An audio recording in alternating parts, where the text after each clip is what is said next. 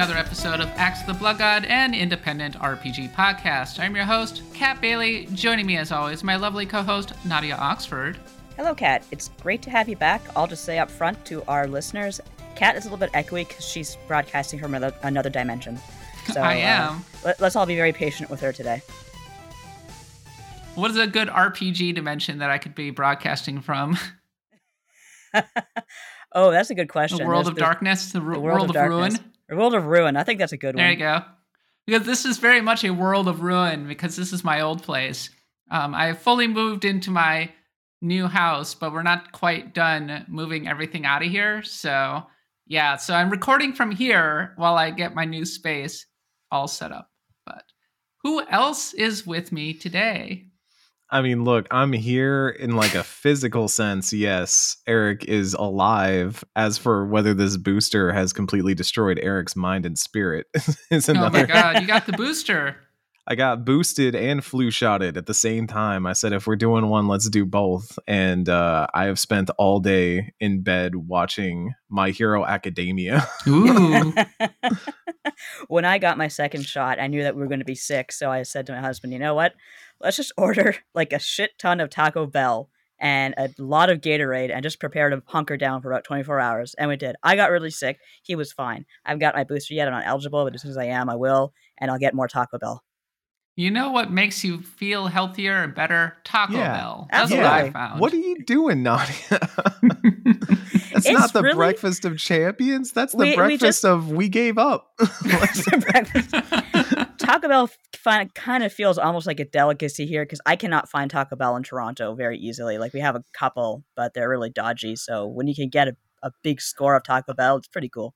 I understand. I understand to some extent. Like, there is something about the Taco Bell quote unquote meat that nothing else like satiates. I get you there. It's good for the alien hangovers that come with the shots. Nadia with her wheelbarrow full of burritos going, I'm all set for my booster shot. For the Doctor Who marathon?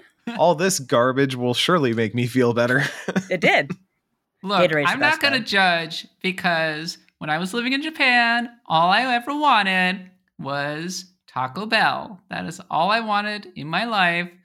And still, even today, when I live in California, home of good Mexican food in America, sorry, Eric, look, it's okay. Always get Taco Bell when I am on a road trip. It is the law. It's disgusting. I feel terrible when I'm done, but I always do it. Japan has Taco Bell? It does now, but it's horrible. When I was living there at the time, they did not, and it was for the best. It was for the best. Treat yourselves better. That's all I gotta say.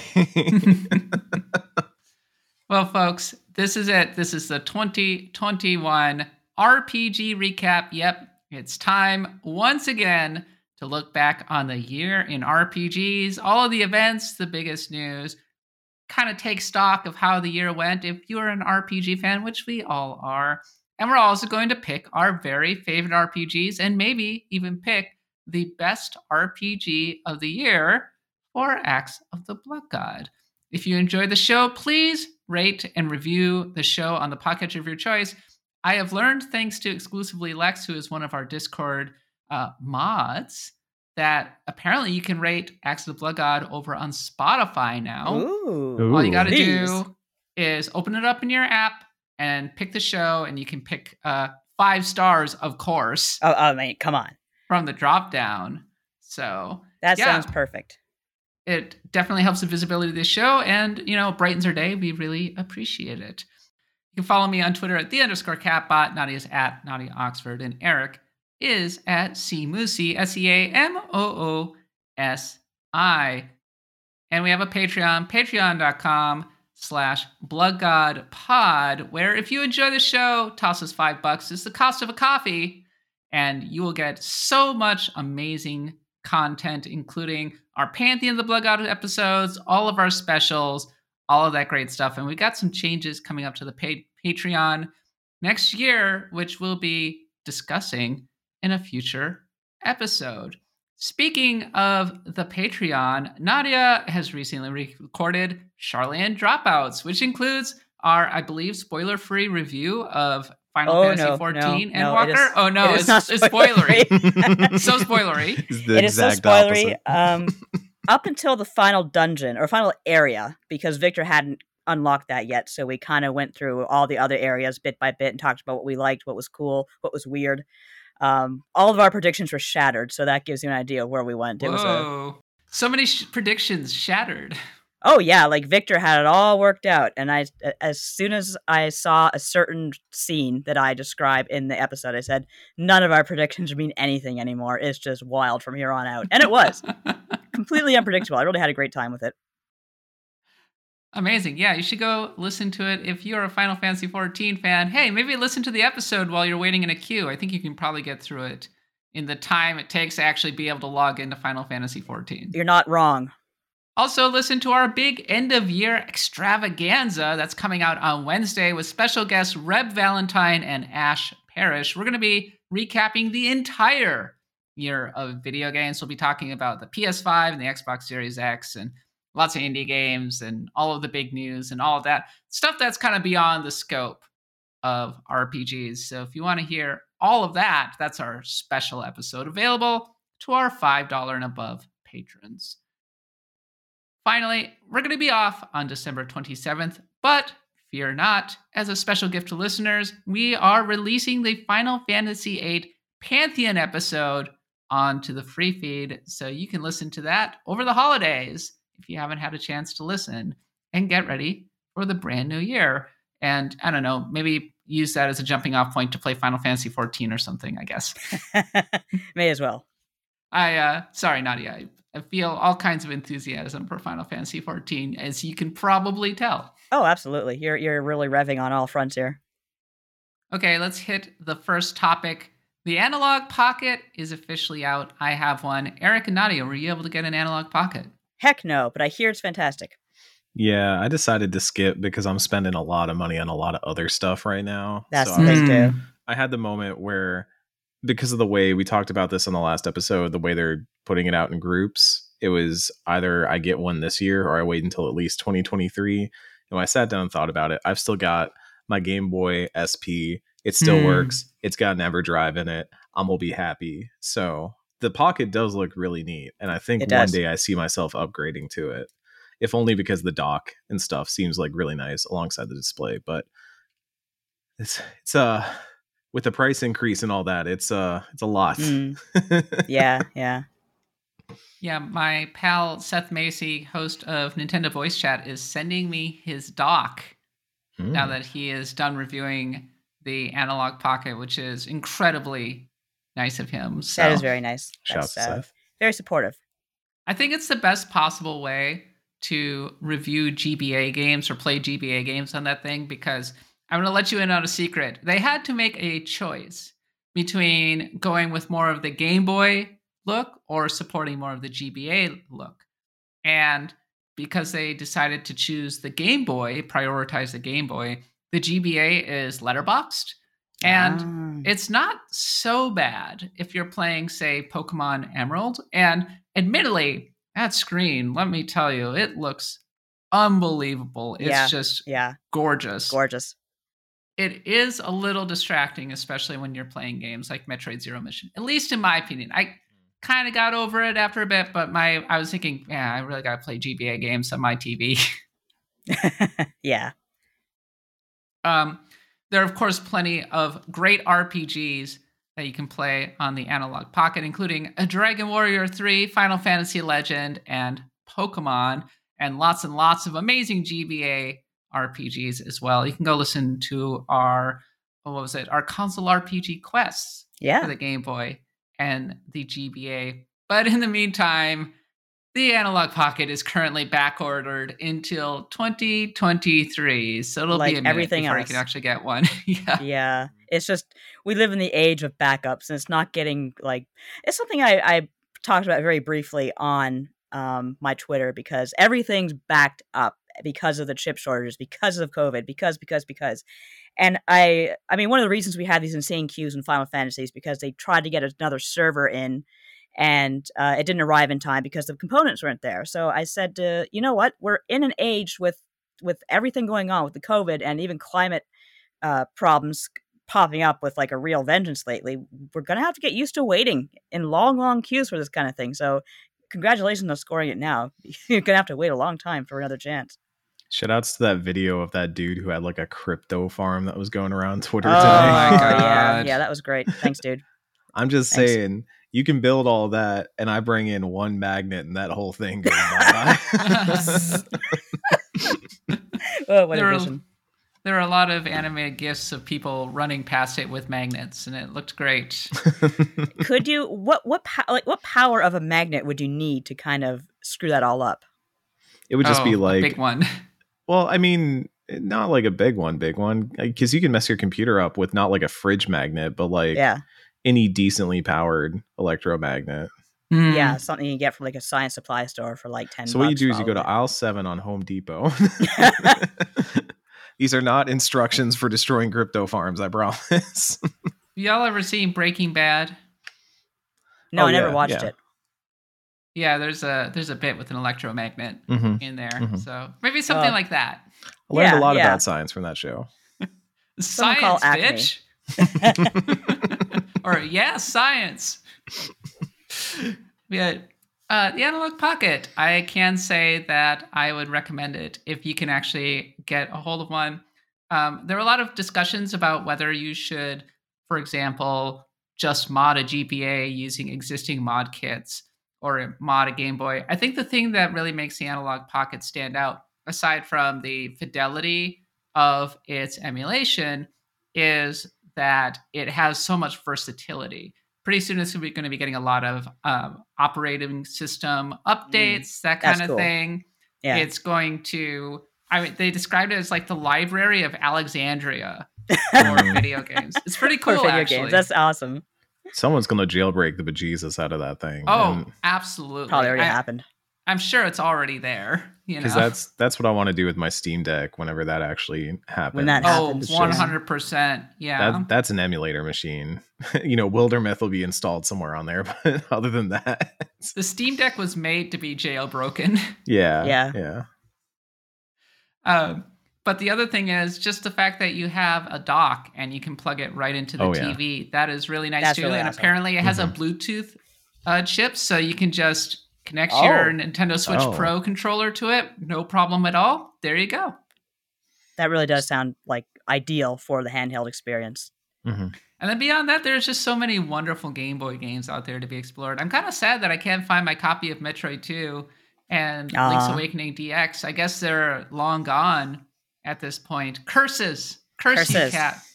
So I'm going to have to pick them up so that I can play them on the Analog Pocket at some point with all of the extra time that I have. But I'm also really excited because I have a reproduction cart of Mother 3 and a fan-translated cart of Fire Emblem 6, which never came out in America. That was the one that had Roy in it. Eric's smiling. I can see Eric grinning down there. Rubbing his chin. No. I mean, Yes. look, that's what you get that Analog Pocket for, is you get it to play that Mother 3 and that Fire Emblem 6 on there. But I wonder if what the market's going to look like for those Game Boy carts as they go up, because the nice thing is it's not like the GameCube, like repros exist for Game Boy carts. So hopefully prices aren't too bad, but still, if you want to get like an actual Game Boy cart of one of these things, like I imagine it's not that easy. It's going to get more difficult too. I kind of want to restart my game of Pokemon Emerald in There you some go. ways.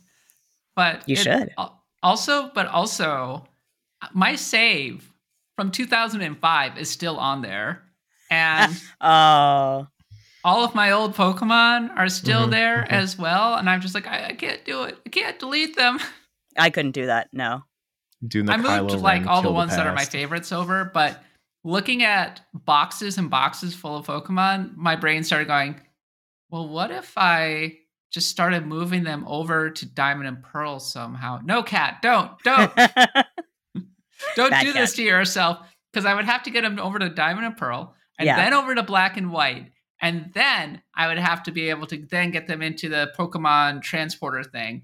And then I could get them into Pokemon Home. So God, it's like it's like five a whole. steps. It's an immigration process. You get into a new country easier than transferring your Pokemon. Yeah, at this point, getting a Pokemon from the GBA games, it's theoretically possible, but it's so Byzantine and hard, and you have to have completed games of Pokemon Platinum and Black and Right. White to be able to do Exactly. it. Which I don't have any of that. I have my Yeah. red and blue, and I don't know where everything else is. That's what makes it worth it to get these remakes of these games onto systems like Brilliant Diamond and Shining Pearl so that you don't have to deal with this anymore. Yeah, really.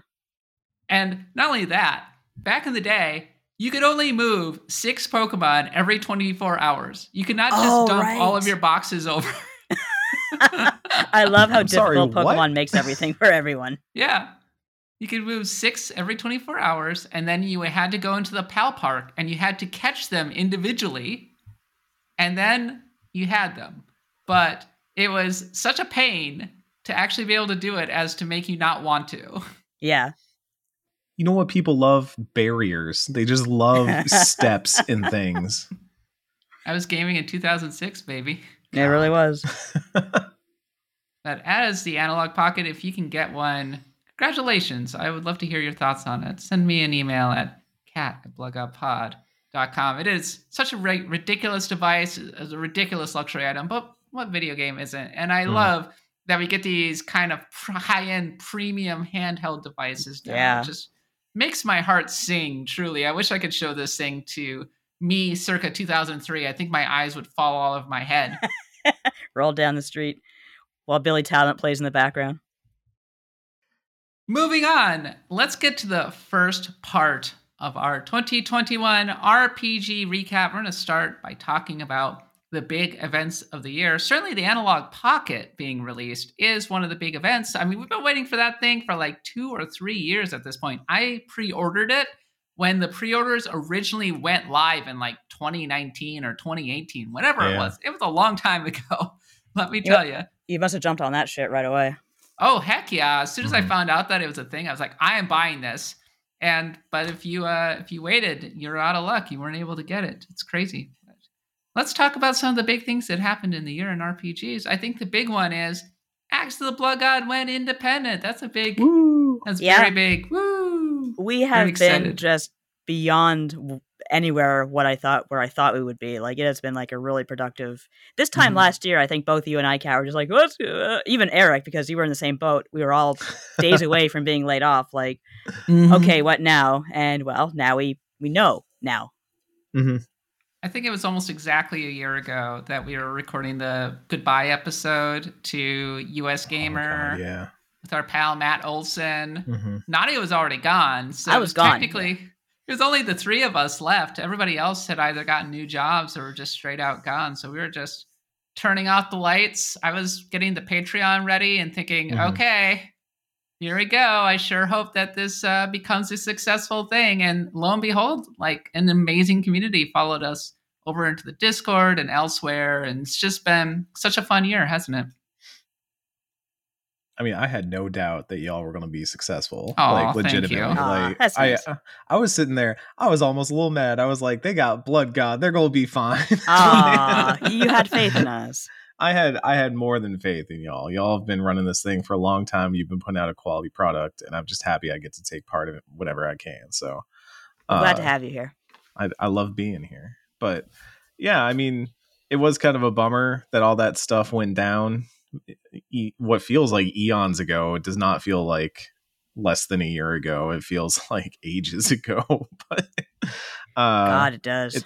It is one of those situations where 2020 makes things a lot clearer. And but I mean 2020 hindsight, like being able to look back and see how the path got you there, it makes a lot more sense than looking out and guessing where the path is going to take you. So I think we've all ended up pretty well. We got the podcast going, and the community's been great and welcoming and fun. And they only turned me into Bienfu like once, so that was good. That's already happened, huh? We got it out of our systems. That was the important part. I'm sorry, what happened? Oh, you missed a little bit while you were gone. That was a thing. That last week was a bit chaotic. I don't know if you listened to the episode or not, but there was an incident with a Tails mascot and Eric. There's no episode. Don't listen to it. Don't worry about it. It didn't exist. It's gone. Nothing came out last week. Don't listen. A Tails mascot and Eric. No, I haven't listened to this episode. I think I'm gonna have to go listen now. Oh, please It's do. okay. It was a fun episode. Now I'm repeat. It's okay. I've gone up in the hierarchy of Tails mascots. Oh, okay. Mm-hmm. Yeah, I wanted you to be Hootle. Hootle is S tier. Hootle stands alone. Like nothing gets up to Hootle, but Well, he doesn't Repede, stand. He has no feet. Hootle needs no feet where he's going, you know? Where you're going, you don't need feet. Let me have them. Beyond that, I would say the biggest RPG related news story of 2021, and frankly the one that dominated the second half of 2021 in games, was the Activision Blizzard ongoing lawsuits, toxic culture, J. Allen Brack resigning. And it directly impacted RPGs in particular because Blizzard has created many amazing RPGs over the years. I mean, they put out Diablo 2, the remastered edition this year, which was completely overshadowed by everything that was happening. The culture was just revealed to be so insanely toxic, and it completely overshadowed that company to the point that it feels like their reputation is going to be ruined for a long time to come. They are going to have a lot of problems unless Kotick gets bounced on his ass, and he's really hanging in there. And a normal human being would have said, "Look, I'm stepping down. Whatever. I have a Ferrari. I can just zoom away. I don't care." But you're right. Everything he's doing, everything that company's doing in the upper echelons is just shadowing what could. I mean, I heard Diablo 2, the remake, was good. You previewed it, right, Kat? Like, it's a perfectly good remake. Yeah. I played a whole bunch of it, actually, with my group of friends. That's right, yeah. Yeah, and it was fine. It had some server issues, per usual, and everything. I just got a big update, actually. It was kind of a big deal. But yeah, like, I think in normal times, Diablo 2 Resurrected would have been treated with kind of more excitement. A lot more excitement. I mean, put it this way, too. I was playing FF14 the other day, of course, and I saw a new player named Mad at WoW, or Angry at WoW, or something like that. Just, you have a lot of people coming on with salty WoW names now. That's weird it directly impacted Final Fantasy 14 in so many ways. Yeah. You'd think that Final Fantasy 14 was the WoW killer, and in some ways it was and is, but also Activision Blizzard is the WoW killer. Activision Blizzard is a WoW killer. They just... I mean, I've said it before, but going by the tittle tattle, you have the people who are working on the game saying, this is what we need to do. Look at what FF14 is doing. We need to do the same thing. We need to have the same transparency, the same community. No, we're fine. We're WoW. Everyone will come back to us. And all the while, it's made just heinously unpopular business decisions with some of the studios that are under it, doing the titanic task of moving all the allegations to the side. You have all the business decisions that aren't popular with people who don't play Call of Duty, and even with people who play Call of Duty, I haven't heard great things about this year. So was it worth it? No. Yeah, that company, I mean, a lot of it feels like chickens coming home to roost in terms of an internal company culture, just report after report after report of problems at the company and nothing being done, or in some cases, according to the Wall Street Journal report, people stepping in the way to stop handling of problems. And it's going to come back to bite you at some point, and it really does seem like it's all coming back to bite them. And it sucks that this used to be, especially on the Blizzard side, a company that I used to love. StarCraft was hugely formative for me. Warcraft was hugely formative for me, the RTS games. But that's not the company that it is anymore. And even the company that it was, now in hindsight, has a blemish on it. And we're just watching one of the biggest companies in video games just dig itself deeper and deeper down. And I mean, the funny part now is if, Kotick's legacy is inspiring major unionization pushes across video games. Yeah, if it's got to happen, at least he'll be useful for something. I think we said that last week.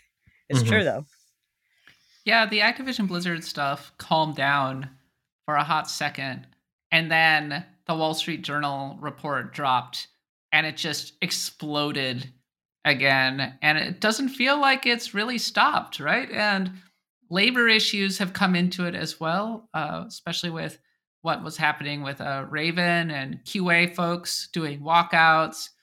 And I think it's just a testament to how incompetent Activision Blizzard is, that they've allowed it to fester to this degree. Like, oh my gosh. But I think more broadly, this is a reflection of the video game industry coming of age. So over at Yeah. IGN, my coworker Rebecca Valentine just did an amazing report about Bungie and everything that was happening there.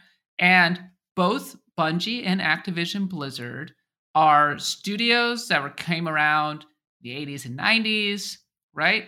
And it was a different time for the video game industry, and especially women in the video game industry. It was much smaller, and that was how you ended up with a kind of a frat house atmosphere. And those people stuck around for years and years and years running these companies. And we have now reached a point where video games have matured as a business, as an industry. And that old culture, like, we're finally kind of rooting it out in many ways. Companies that have been around for a long time are having to reckon with their past. They're having to grow up and get with the times. And that's what we're seeing right here. We actually covered that a little bit in our episode with Valexia, our $100 Patreon patron. And I was saying that, yes, things are very loud and, kind of in flux right now and chaotic, to be frank, but it needs to be because you have to change. And that's just the way change happens. And when we were growing up in the 2000s, stuff like this was not addressed. Stuff like, you had some complaining about gender imbalances in the industry for sure, but not nearly to the degree you do now. You never talked about harassment or anything like that, which was rampant at the time. You just kind of, you were quiet and you rode the wave, and that's changing, and it should be changing, and it's just the way things are. Yeah, I totally agree. And I think that it has resulted in a lot of women who have been in the industry for a long time looking into their hearts and saying, wow, yeah, I knew it was that bad, but oh my gosh, I have to almost reevaluate everything that I've experienced over the years. And how much should I compartmentalize? Oh my God. Oh yeah. Myself, I've been in this, of course, for years and years and years now. And it's interesting to kind of do a self-reflection and look back and think about how things were, in say 2006 versus now. It's been a long journey. Yeah, I did a Activision Blizzard report back in April about why are people leaving and everything. And people were going, oh yeah, it's miserable for minorities here. Yeah. But when I talked to people who were involved in it, they were like, yeah, even when you were talking to us, I don't think there was, we knew that it was miserable for minorities, but we hadn't really stopped to think about just how bad it was. We still had a certain belief in Blizzard as a culture. Mm-hmm. Right. And then when the report came out, when the lawsuit happened, everybody had to do soul searching and realize, oh my God, things are not okay. And people finally got a chance to tell their stories. So I like that you mentioned that it's not just Activision Blizzard either, because that's the hardest part about all this is we've had multiple reports over the last few months that Bungie, PlayStation, Ubisoft still has problems. Oh yeah. And Quantic Dream, et cetera. It's Star literally Wars. reports don't stop coming out. And it's really a case of this is at the point where, the water's going to break the glass, and you hope it does, because like Nadia said, you gotta, it's past the point of where any of this can just be glazed over, and it shouldn't be glazed over. It needs to change, because otherwise we've seen the effects of what happens when we compartmentalize and bottle all this up and pretend like it's all hunky-dory, and it's not hunky-dory. The games industry needs to change. And we are seeing it because this is very much a kind of a moment of reckoning, I think, where so many large video game developers are, developers, high-end talent, they have had enough in many ways. And the thing that video game developers have to contend with is that by the industry of standards of the tech industry, they don't pay that well. People don't have to put up with this stuff. And there's so many games industry folks who are just why am I doing this? I'm going to go to a place that pays me so much better than these people, and I'm not going to have to burn myself out, work myself to death on these video games and deal with these incredibly toxic individuals. Yes, I'll have to deal with totally different toxic individuals at this new company. but I'll make a lot more money. Yeah, you may as well get paid for it, I guess. No, I'm actually, if there's one thing I'm glad about COVID, it's that there is a lot of uproar in like labor, and people finally have power to demand what they deserve. And I'm glad to see that. So again, rough times, but we'll hopefully come out better on the other end for all of it. More broadly, it was a very weird year for video games in general. For example, and we'll talk about this more in the bigger recap on Wednesday, but between the pandemic and semiconductor shortages, it was a challenge for everybody. What we were seeing in 2021 was the knock-on effect of what began last year. So many of the games that were coming out had already been in development for quite a while. They were on the home stretch. They were able to come out. But games that were set for 2021, I mean, so many games got delayed into 2022, had massive difficulties with work from home, that kind of thing. It was just an insane logistical challenge all the way across the board. And in that light, it's hard to pick one single RPG that dominated this year. There were a lot of kind of, I don't want to call them B tier, I call them B tier a lot, but a lot of RPGs, yeah, like smaller RPGs, they weren't necessarily tentpole releases or in the zeitgeist, as it were, but were still quite good. I think the closest, and you're going to appreciate this, Nadia, that we got to a tentpole zeitgeist RPG this year is Final Fantasy XIV Endwalker. Well, I mean, it's so popular that you can't get in to play the game, so it must be doing something right. But speaking of COVID and game development, I did get to interview the producer of Final Fantasy XIV, Yoshi P, earlier in the year. And I asked him specifically, how has COVID affected the development of Final Fantasy XIV? And he brought up some really interesting points about how much longer it makes everything. Like the example he gave me was somebody changes the tint on a scene. And it used to be you call someone over, literally like, hey, come and look at this. How does this look compared to this? And now you can't do that with like all the office shutdowns. You have to send things over to other people. They might not respond right away. And this is basically a very simple question with a very simple answer that would be solved in a second if you were in an office, but you can't be in the office, so you have to really slow things down a bit. And he did tell me that he was a little bit worried about maybe that affected the quality of the game. And I don't think there was any problem there, frankly, but I can understand. Well, it resulted in a delay. There was a delay, absolutely. And I'm sure the pandemic was very much the reason for that, because as he said, it just stretched everything out. And not only that, I mean, we were already talking a little earlier about the semiconductor shortages basically leading directly to the long queues in Final Fantasy XIV. That, and they're haunted by some 1.0 code, but the semiconductor is definitely part of the problem. But of course, Final Fantasy 1.0 is there to haunt them. I wonder if it's also just a tack-on effect of, we had Animal Crossing at the start of the pandemic that everybody got deep into. Yeah. And now 1 year further into the pandemic, people were looking for that next thing because, hey, we're not out of it yet. And it's increasingly looking like more variants and stuff are going to cause more problems. So something like Final Fantasy XIV eating up your time and being a social getaway like Animal Crossing is certainly appealing. So that plus all the other reasons that it boomed in popularity. Now you've got more people than ever trying to swarm onto servers that they have not expanded at the speed that they've wanted to. Yeah, it's a difficult situation all around. It's sometimes you have to humble yourself and remember that we are not mightier than germs, as it turns out. Were there any other RPGs that you think kind of captured the zeitgeist in the same way? I mean, I guess Pokemon Brilliant Diamond and Shining Pearl in some ways, because... In some ways. I would also give it to, not quite the same, obviously, but Tales of Arise definitely got some buzz. It got buzz, but I think that maybe because of when it came out, I seem to recall that it was kind of a, shall we say, it was overlapping with a major release. I don't remember what that major release was, but I remember Tales of Arise. Deathloop, I think. Deathloop. That was the one. Yeah. Yeah, it came at an awkward time, and I think more than anything, this was just the one that a lot of people have seen the Tales series before, and were like, oh, this seems like the one to jump in on. This seems like the one to try this out.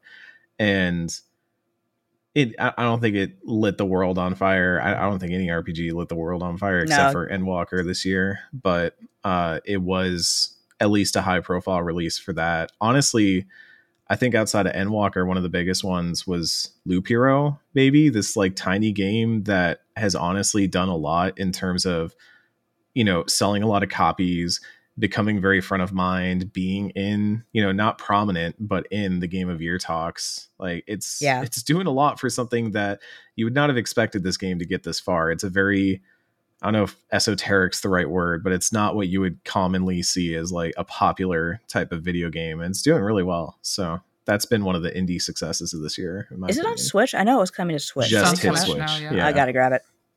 We'll get into the best RPGs a little bit later, but I will say also that Mass Effect Legendary Edition kind of captured the zeitgeist this year. Yeah, it did.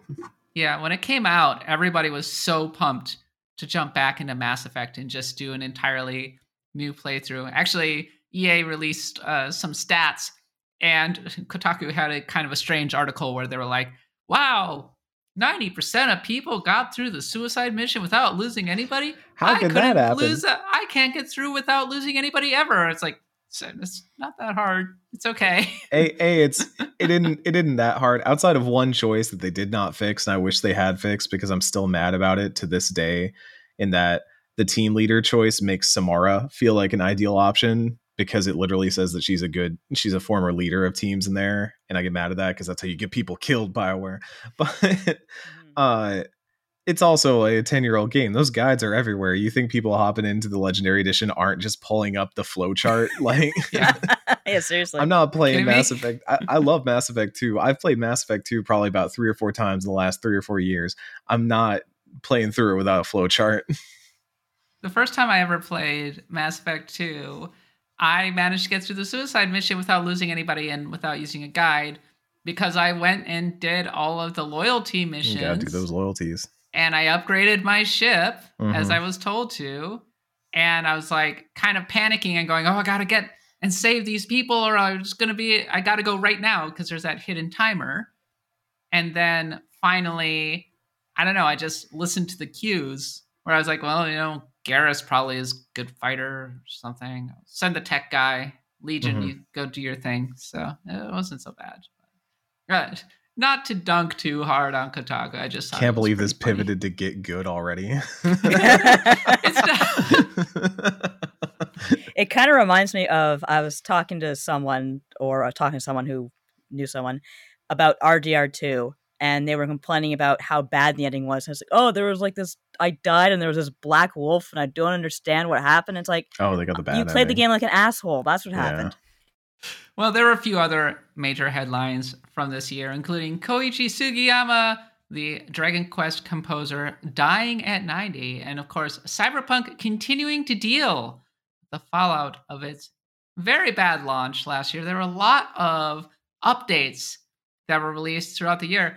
We have now arrived at actually Cyberpunk is good. Like that is the discourse. That's a discourse. I have seen that discourse on Twitter quite prominently. Our good friend Doc is very much a Cyberpunk defender, and he will defend it quite aggressively. He's very much a fan. Nope. Much love. Big old note from me. You played it. Did you review it, Eric? Did you review it? I did not review it. I dodged that bullet. Oh, good for you. But I hear the PC version is fine. The one thing that I think actually was very nice that happened was when... it wasn't fine. It had a lot of bugs. Yeah, it just had less bugs. The thing was that they were trying to make this kind of living interactive world in Night City, and that it was huge. But... there are just too many moving parts. And so you just saw so many weird things with like the cars, especially the cars way blowing that up. The people were moving. It showed how hard it is to make this kind of world. When it comes to Cyberpunk, I watched multiple hours of the Tim Rogers review of that thing. Yeah. And I exited feeling like I didn't actually want to play Cyberpunk. I was like, oh, I'm not that interested in playing. He's like, no, it's a good game. I'm like, but you're not selling me on it. It was a rough time, I think, for CD Projekt Red because they had, as I said, Night City wasn't just sprawling the way Witcher 3 was. You also had to build it vertically. And I don't think they really accounted enough for the Z-axis there. It's just a weird game because I did go back and played some of it after the Tim Rogers thing came out, and I just walked away with the same impression I did the first time, was that it was a game just so full of stuff. It just never wanted you to ever have a moment to stop and breathe and take in the world.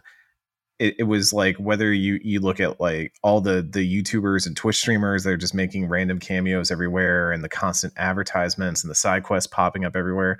There was one cursed side quest about the taxis that have developed sentience or whatever, and every time I drove anywhere near one of them, it was like, hey, look, check this out, you should go do this. And then, you know, my cell phone starts ringing because someone else wants to contact me. There's still a thing, as far as I know. It was in Tim's video, so I think this is still a thing. When you're playing the big finale of that prologue where you're, you know, doing the runaway from the heist and all that, that there's a fixer who just calls you because the runaway path goes by him. And so if you haven't gone by that yet, he'll kind of call you and be like, hey man, want to do some jobs for us? And V will be like, yeah, I don't know, who are you, like, what are we talking about? And you're in the middle of a shootout.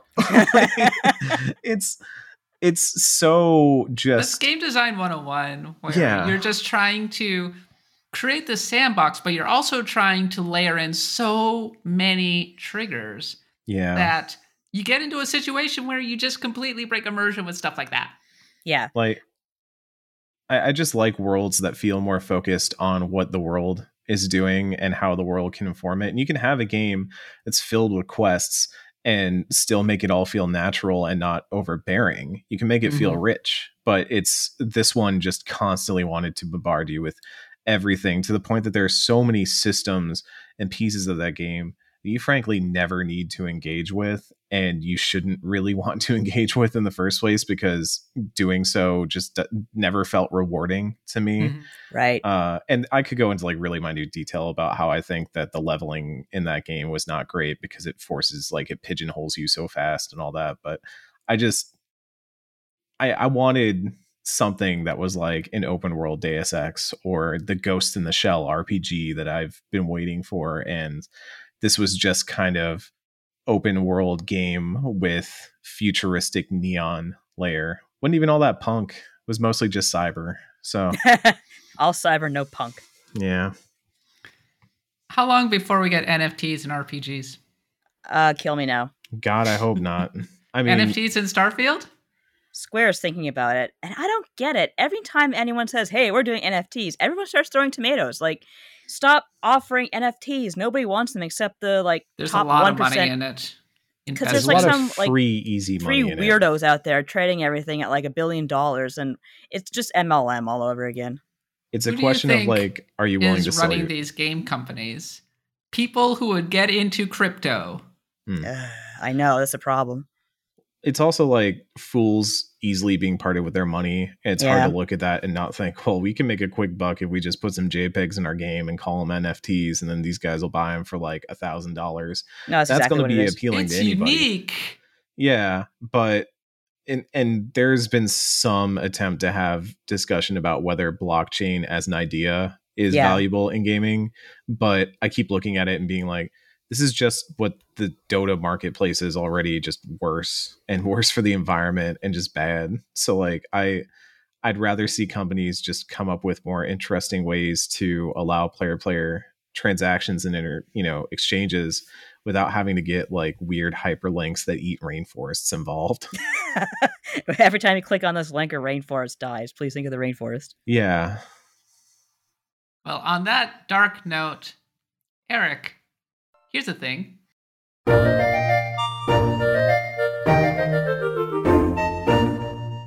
What is the thing? Speaking of eating the rainforest, XCOM 2 Long War of the Chosen is out. This is my thing for this week. As y'all know, I like mods. I like messing with games and making them cooler. And the Long War mod is kind of a really well-known mod that's been running since the original XCOM Enemy Unknown. That was an infamous, like, to the point that I think they eventually added it as a playable version of Enemy Unknown in a later release or something like that. Like, it came packed in. And I know that XCOM 2 had some level of like Long War influence in it, but This one takes the Long War, which is basically a mod that expands the realm of what XCOM is, makes your choices matter over the long term, just kind of like makes it a little bit more grand strategy-esque and less, mission to mission battle stuff, and adds in all the War of the Chosen stuff, which I've only played a little bit of, but I've really liked because I think it makes XCOM 2 what that game kind of should have been from the jump. And it's really cool to see that not only is this still being supported at this point, but it gives me ideas and hopes for what an XCOM 3 might look like down the line once Firaxis is done making Marvel XCOM. But it's also kind of bittersweet, and I put this in the notes, that XCOM and XCOM 2 have gotten a lot of support, and even the old XCOM games have a lot of love shown to them on Steam and all that, and they're constantly on sale. It's so easy to buy them and play them. But Chimera Squad just doesn't seem to have received the same love, and that's a bit of a bummer, even though that game was maybe not as good as XCOM Enemy Unknown or XCOM 2. I think there's a reason for that, and that it was just not nearly as open-ended.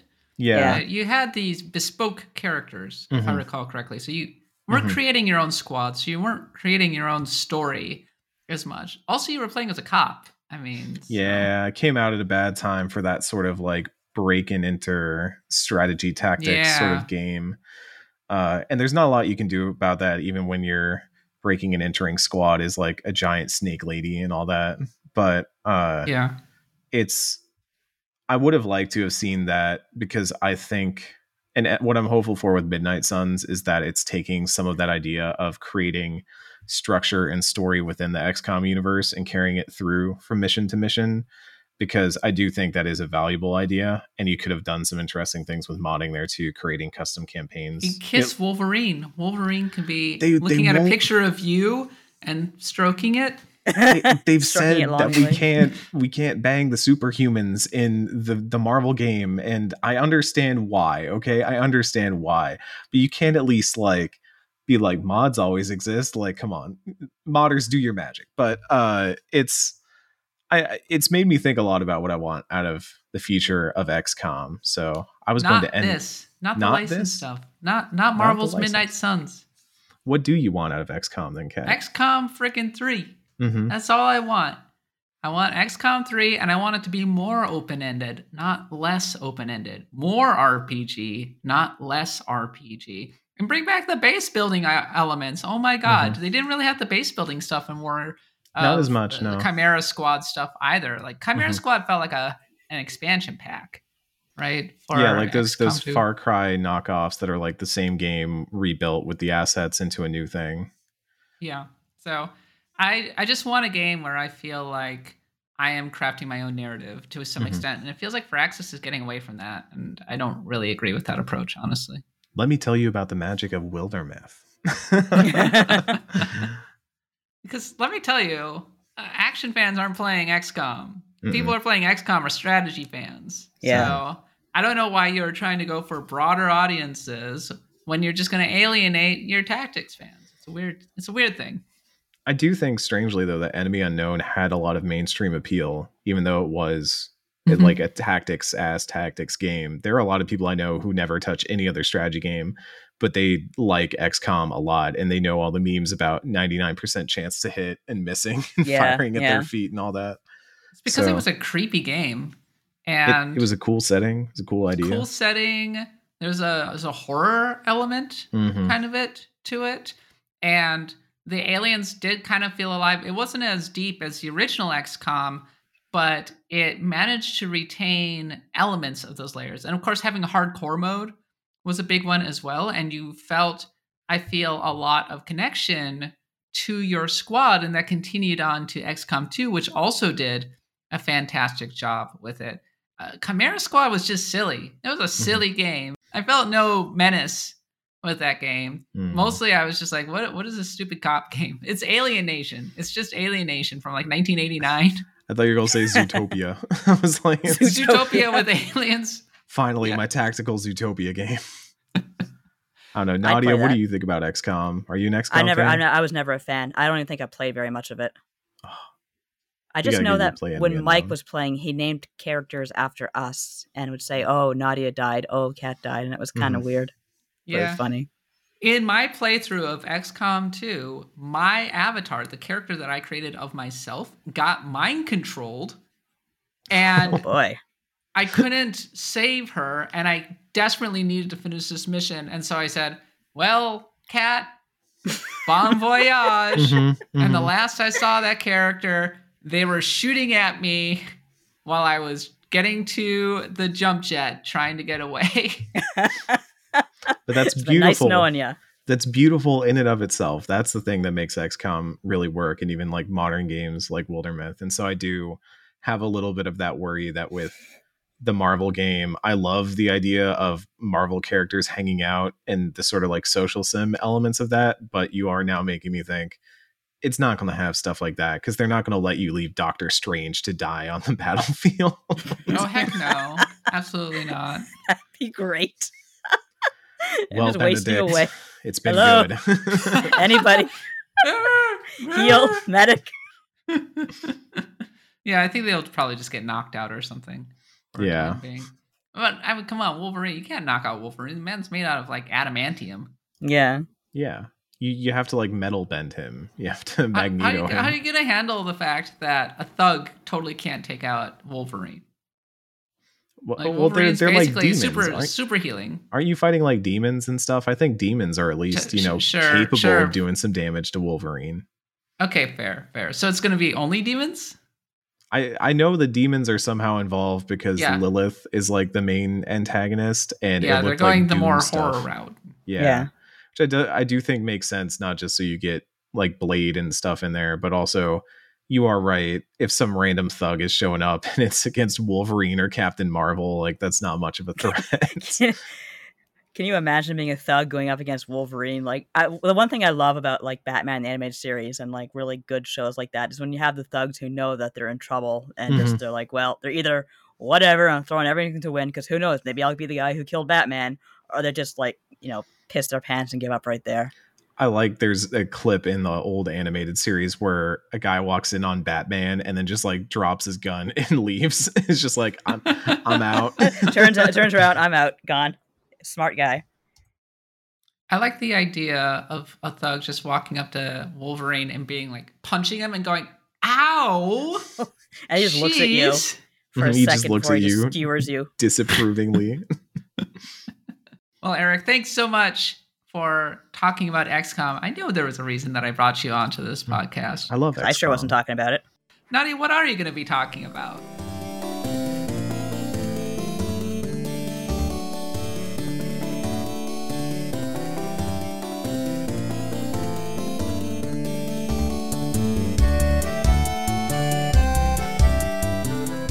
Is it time for Nadia's Nostalgia Nook? It is time for Nadia's We're just Nostalgia Nook. pivoting I was right trying in. to do a good throw to A you. good segue. A good segue, but we'll just roll with it. No, Nadia, 5 out what's of the 10. Nadia's Nostalgia Nook for this week? So, for Nadia's Nostalgia Nook, well, at the time of this recording, it is actually the 34th anniversary of Mega Man. Woo! And, yeah, see, that was December 17th, 1987. So I was 7 years old when Mega Man came out. Oh my god. Eric wasn't even born yet. Oh my I wanted to god. kill I was myself. literally, not You were a even on this speck, plane of Eric. existence yet. You were a speck. So I wanted to talk just a little bit about the time that my friends and I wanted to make a Mega Man X RPG because we thought this was something that was actually going to happen. I was in high school, so of course you know it was going to happen. We had just kind of met up online through, like, I think Mega Man X3 or Mega Man X4 was out, and we decided we're going to make this RPG. And we got as far, I think, as making, like, one character portrait for Zero. Like, you know how you would go into the menu and you'd see the character portraits? We got one of Zero, so that was good. The particular artist who was helping us was... she was very, very good, especially for her age at the time, but she was very, very Toriyama. So you had this extremely Toriyama-looking Zero. That was all we accomplished. I think we wrote, like, part of the story. And here was the thing with fan games back in the day is at least now people are a lot more realistic. You have a lot more tools that you can go to if you want to make your own game.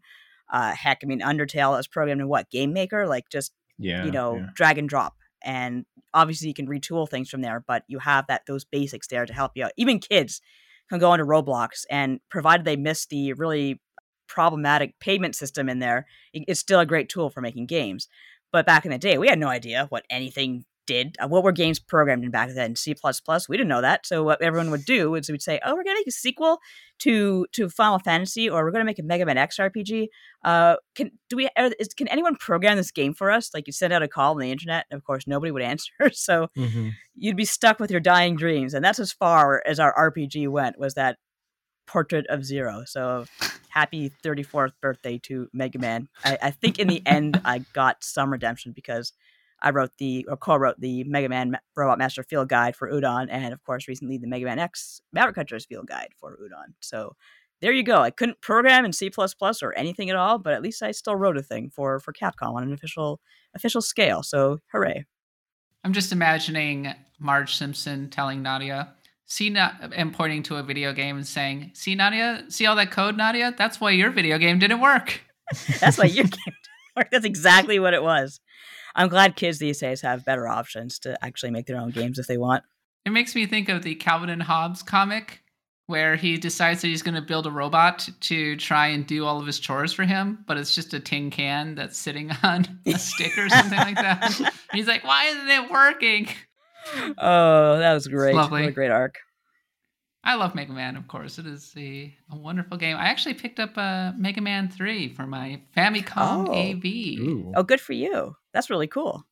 In my new house, I set up a little bit of a retro nook, so I'm going to be able to play some games.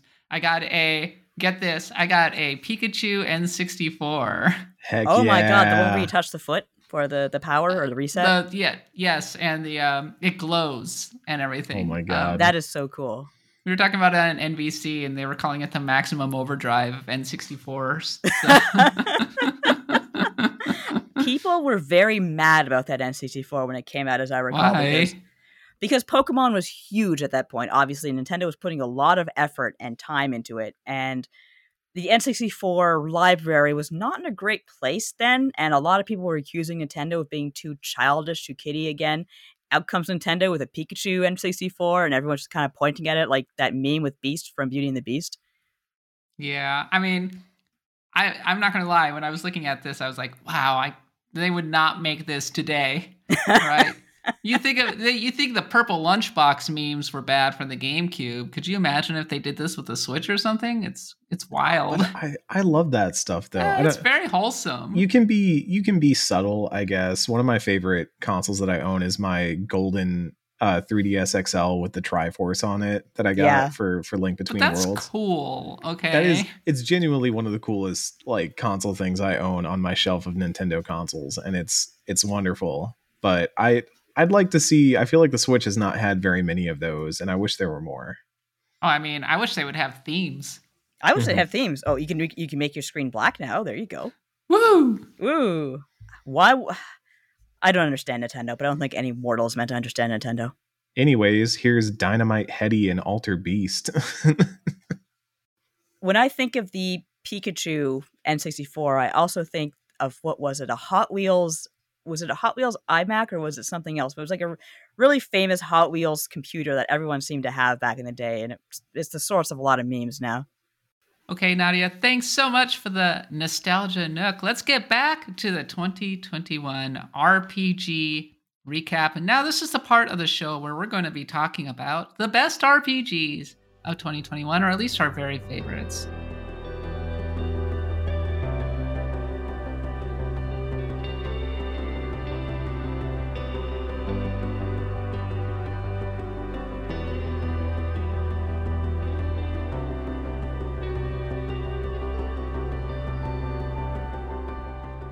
Nadia, I'll start with you. What were some of your favorite RPGs of 2021? Endwalker gets a pass here and now, so I'll just get that out of the way. Besides that, Tales of Arise was great. SMT5 was really good. Monster Hunter Stories 2, I really, really enjoyed that. And it doesn't quite count RPG adjacent. I liked Pokemon Snap 2 a lot. I had a great time with that game. I still have to play the DLC, but I enjoyed it. Of course, Bravely Default 2. That was also very good. There was just a lot of smaller releases this year, excluding Endwalker, that I never really lacked for anything to play, and it was just a really good wholesome year for RPGs. Oh, and 13 Sentinels. I played that this year, so I'm going to count that. Was that this year? That was last year. It was last year, but I played it in January. And it was just so good, I had to give a shout out. And it's on Switch next year, where it's I'm so excited. I'm going to play it again. Going to run. I keep thinking. I don't know. I keep forgetting Monster Hunter Stories 2 came out this year. So did Rise. Rise was another one I want to mention. Yep. Great game. But I love Stories 2 a lot. I don't know. I just love the Stories series. Rise was my most played Nintendo Switch game of 2021, according to my stats thing. So I guess that's my favorite Switch game this year. I did really end up enjoying it. It was kind of the perfect melding of the beauty and accessibility of Monster Hunter World and kind of the depth of the portable versions. The only thing that was missing was the difficulty. And honestly, they have an expansion coming out next year, so I expect that there will be lots more grinding where that came from. Oh, absolutely. Rise was also a really good gateway for new players. I said earlier on another episode how World is considered the gateway, but I think Rise really made it just a little bit more friendly for more people to come in. And of course, you had the Palamute, which was a great addition. Just, here's a dog you can ride on. Thank you. I like mounts. I like dog mounts. I'm good. The Palamute was a fantastic idea. Everything about Monster Hunter Rise is just so much faster than World. Exactly. Just being able to do the grappling hook around, it was such a great idea. That was a great idea. I love the grappling hook. I like how much faster it was compared to World.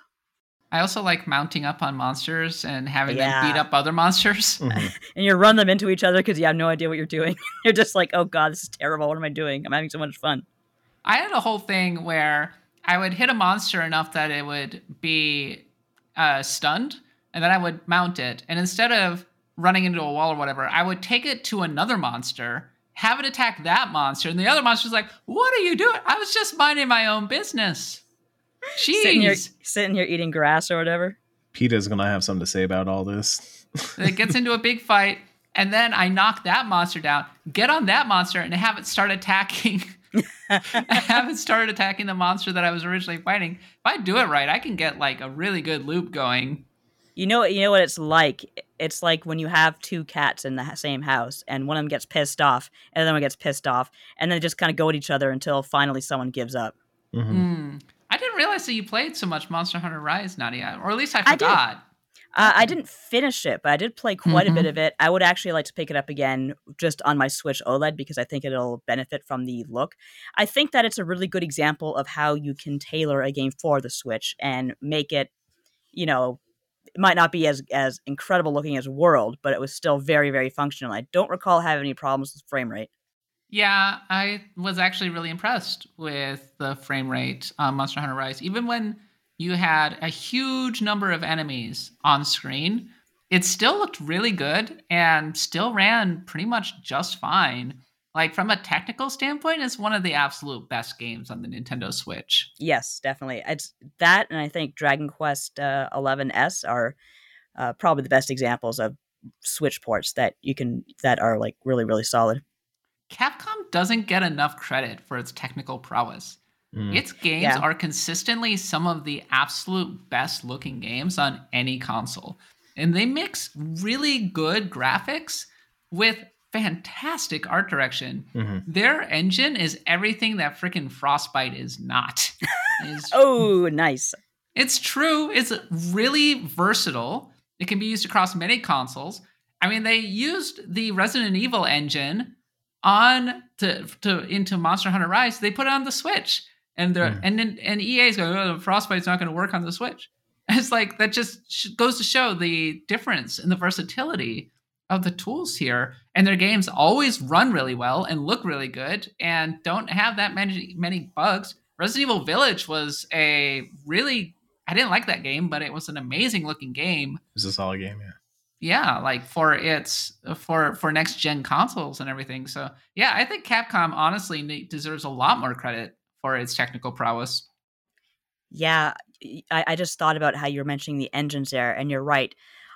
We've talked in the past about how a lot of Japanese companies had a hard time in the HG era with their engines, and Capcom seemed to figure it out pretty early. In fact, infamously, the engine for Dead Rising was engineered to make Mega Man Legends 3, like not the one that we eventually got and didn't get, but Keiji Inafune had an idea in his head, and basically their engines are made to be versatile, and that's important.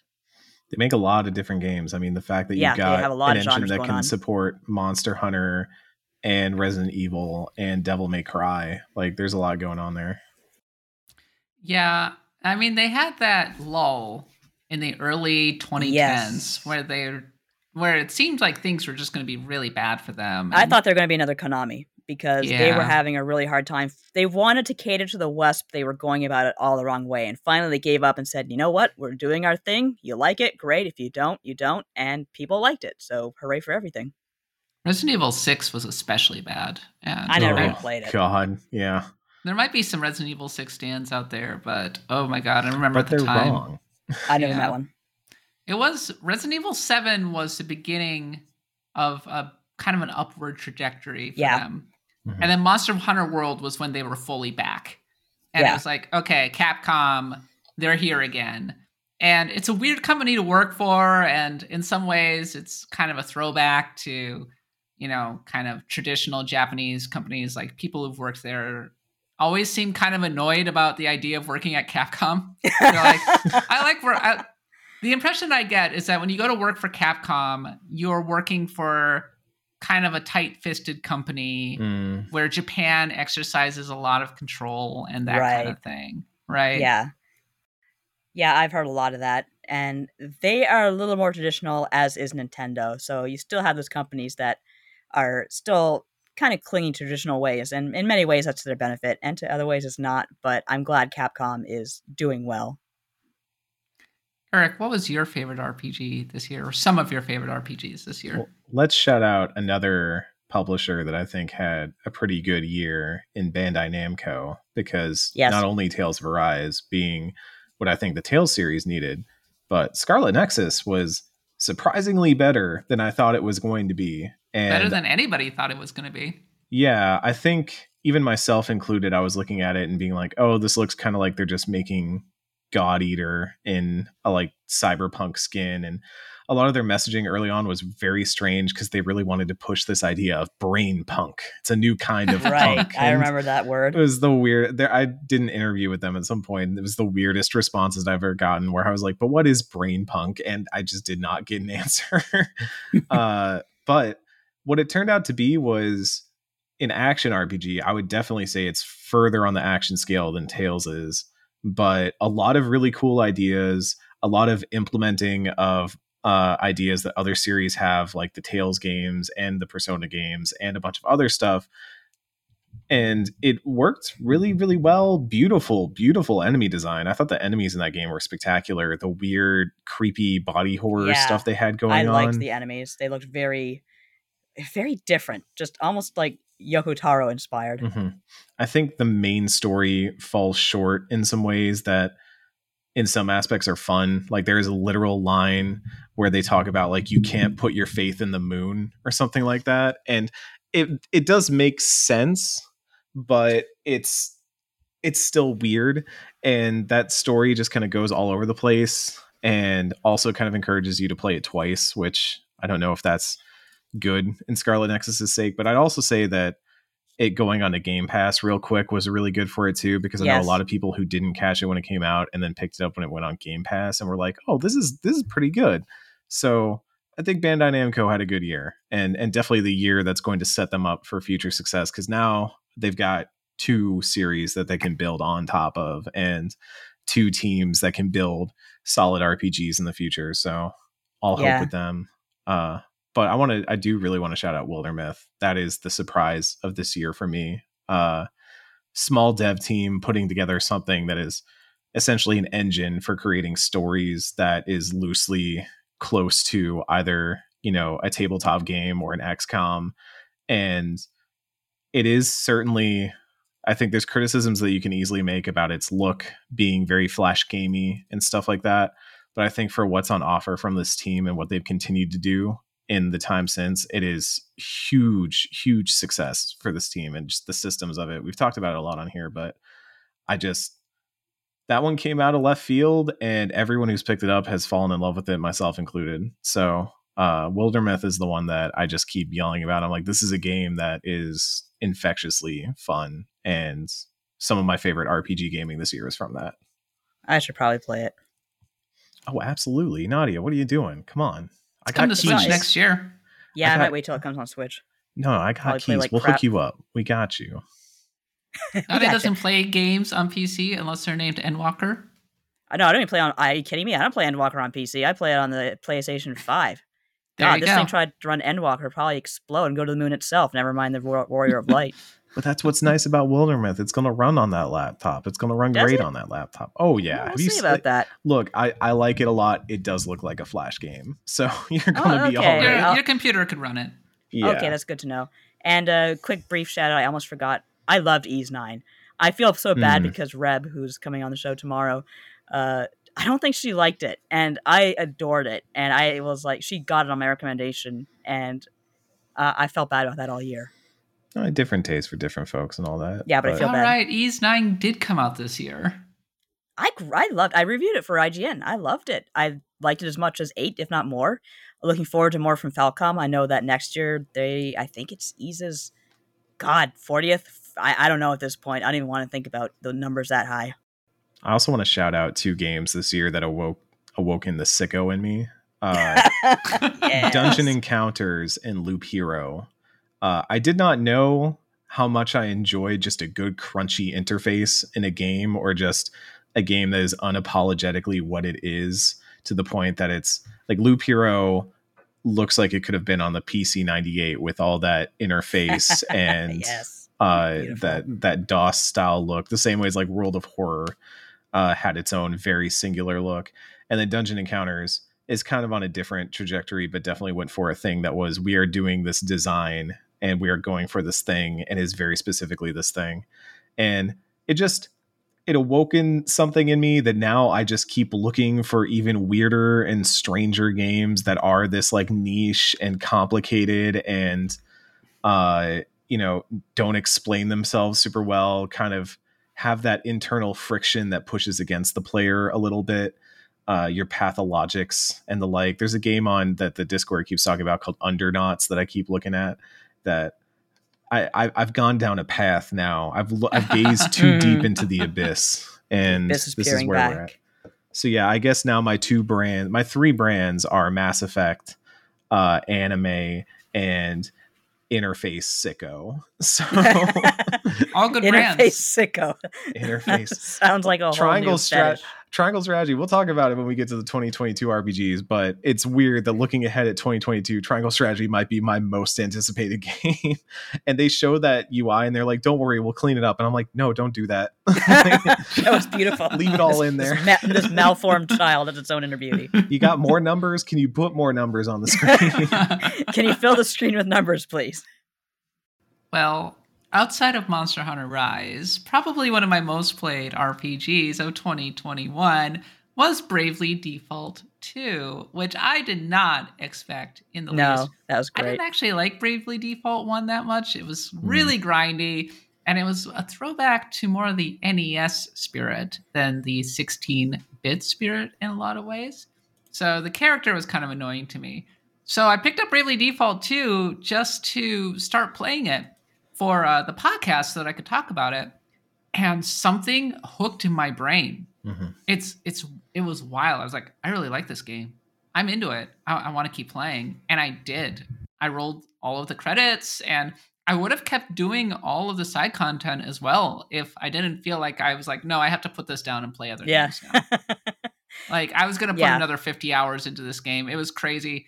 It was, first of all, the art direction is underrated in that game because the costumes for each character are all really good. And I love the boss fights because they're kind of like puzzle situations where you are coming up with different strategies for your party and having to have versatility. You have to really think through how your party is constructed, but in a way that is really accessible, actually. I think it's incredibly good at making all of its systems fairly simple to understand. And in that regard, even though the story is very simple, it's really charming. It It is is. a good game. It's a good game. It's a very, very solid, unassuming RPG. Like you look at it and you think, oh, it's Bravely Default, whatever. But it's very addictive. The way its systems are, the way you can build your characters. As someone who is not huge into character building, at least not as much as you, Kat, I just had a great time customizing my characters, and not just the stats, but also, as you said, the costumes were also charming and so different for each character. And that takes a lot of effort to implement into your game, especially when each costume not only changed but really suited each character. You know what I mean? Like, it just seemed to work for everybody. It wasn't just random polygons slapped on someone. They put thought into how each character would look. I really, really enjoyed it. I'm glad to hear that it sold quite well, actually. And the weapons are really cool too. The weapons are awesome, of course. Yeah. I really dug Bravely Default too. It's the biggest surprise, I want to say, for me. I'm also going to shout out Super Robot Wars 30, which I've only dug a little bit into it, but now it's really opened up for me, and I can go to a whole lot of different missions and recruit anybody I want. And so a lot of the new characters, a lot of the new series hit for me in Super Robot Wars 30 in a way that they just did not in SRWT. And I've just been having so much fun with this one. It's really, like, the graphics have taken a step up. I'm really glad to be playing it on Steam, actually, and I can't wait to be playing it on Steam Deck. I'm really glad I got the premium sound edition. This is the most fun I've been having with the Super Robot Wars game since at least V, but possibly before that. Like, it's excellent. So. Something we covered last week briefly was the producer or the creator was he left Bandai Namco, apparently. Gasp! No. Yes. Yeah, he left, but he's freelance and he's still like with the series. Just a bare step off the path here. It reminds me of how the Persona sound team is now freelance. And Lynn did a cover of Escape from the City, which went up the other day, and it's just fantastic. And I'm just waiting to hear more covers of Sonic Adventure music. That's going to be epic from the Persona team. Mm-hmm. So my question now is, what is your RPG of the year 2021? The best RPG, the RPG that you would point to and say, yep, that's the one. That's the best RPG. Your personal favorite. It's hard. I feel like I enjoyed a Tales, barely. I don't know. Tales of Arise, barely. Okay. Yeah, it's between that and Wildermyth for me. They're like 2 and 3 and swapping places on any given day. They're not my number one game of the year, but shout out to Great Ace Attorney Chronicles, the game I put 120 hours into. But it's they each provided something different, and I think in terms of surprise, I'd say Wildermyth, and then in terms of just being the thing that I wanted, and spent 80 hours in the span of a week and a half just diving through and loving Tales of Arise was that. So you've talked very little about Mass Effect Legendary Edition. So I've thought about this. I was thinking about this coming into this, and I have a few weird hangups about it. Number one is that I played Melee, if you will, MELE on the PC, and honestly, if you play it on the PC and you've ever modded Mass Effect, it's pretty similar to that experience. So I felt like I'd already kind of seen what this thing was outside of the changes made to Mass Effect 1. The changes made to Mass Effect 1 were good.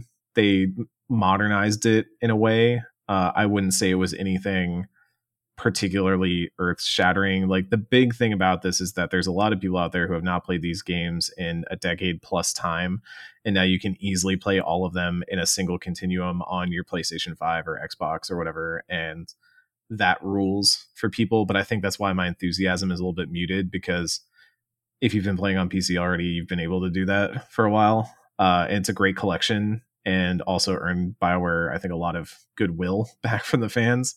But also, I just have a thing about remasters. Is, Nier Replicant will probably be on my end of the year list, because I did really love Nier Replicant, but that was my first time ever playing the first Nier. But I've played Mass Effect so many times I can recite most of it from memory. So I've played that game before. It's definitely an excellent thing, and I'm glad people have. But in terms of what I personally played this year, I I lean towards the new stuff.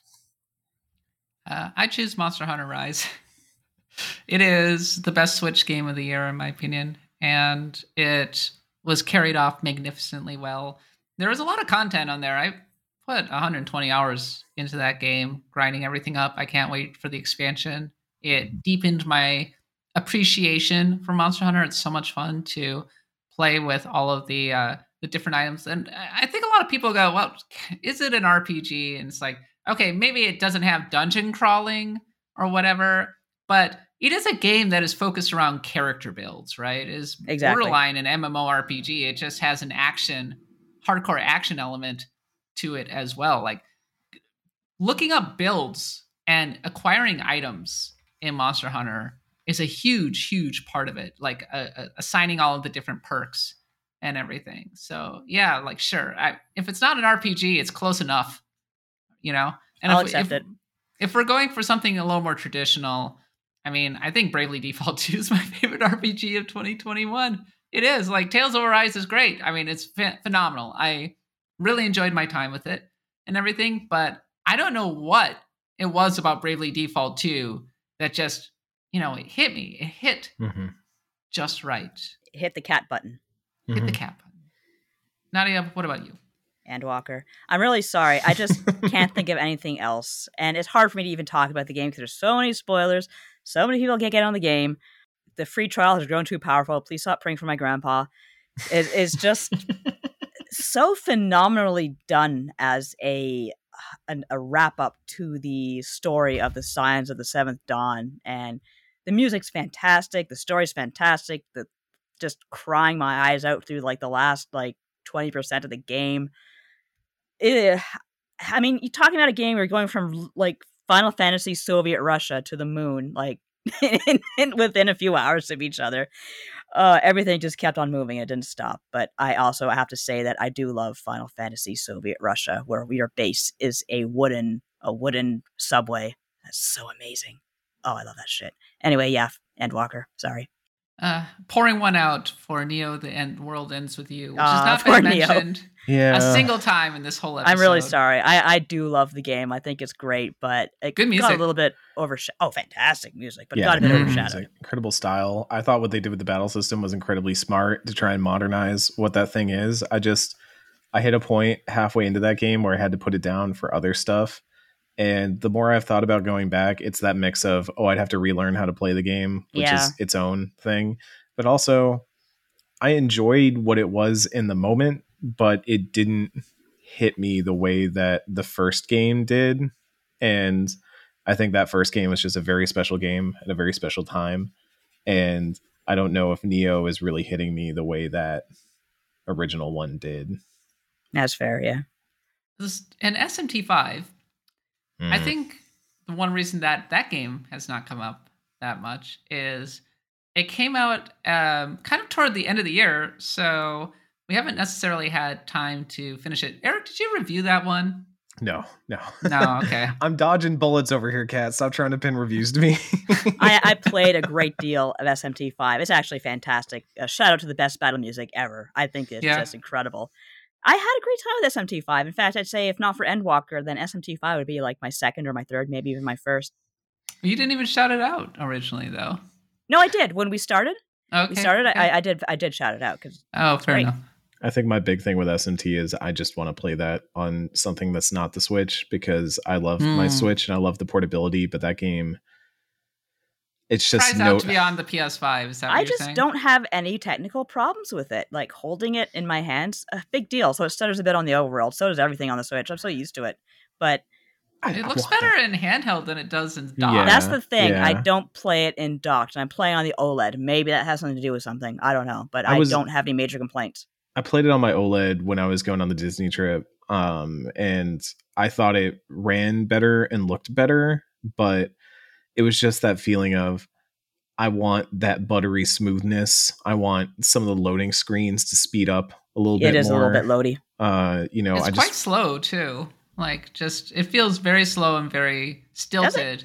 in a way that kind of brought me back to Nocturne in many ways. I mean, not on the overworld, but during the actual battles, yeah, it does actually. Really? No, I had like. Do you mean like literally slow or like just like literally slow? You can not speed them slow up. down. Like, yeah.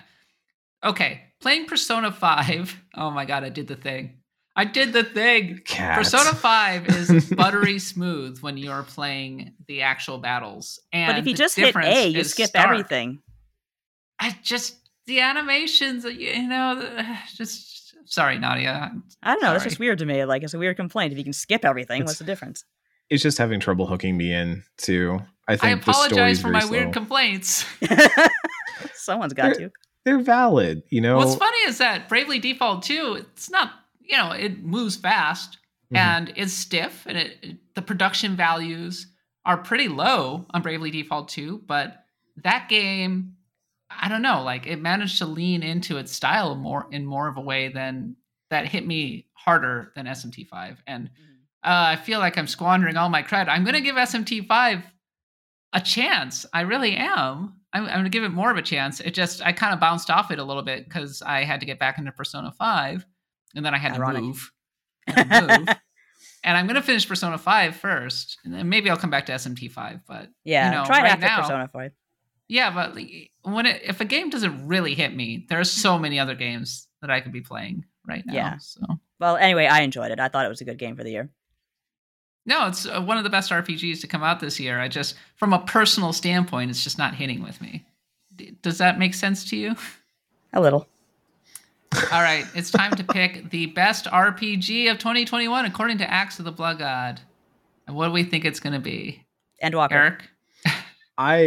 I would have voted for Tales of Arise, but I want to give a vote to Endwalker just because Okay. I think Endwalker signifies just a big touch point for Final Fantasy XIV as a game. It's a big celebratory moment for that game that's had a constant upward trajectory, even when people thought it was going to peter out on Shadowbringers and stuff like that. It feels like a celebration in a way. I know I've heard from people who have been playing it that they're like, oh, there's so much stuff that's just like all the legacy of the games, the expansions prior and stuff like that are tied in ways, and it just feels like a big celebration of that stuff. So 14's earned this. 14 has earned this. Yoshi P has earned this.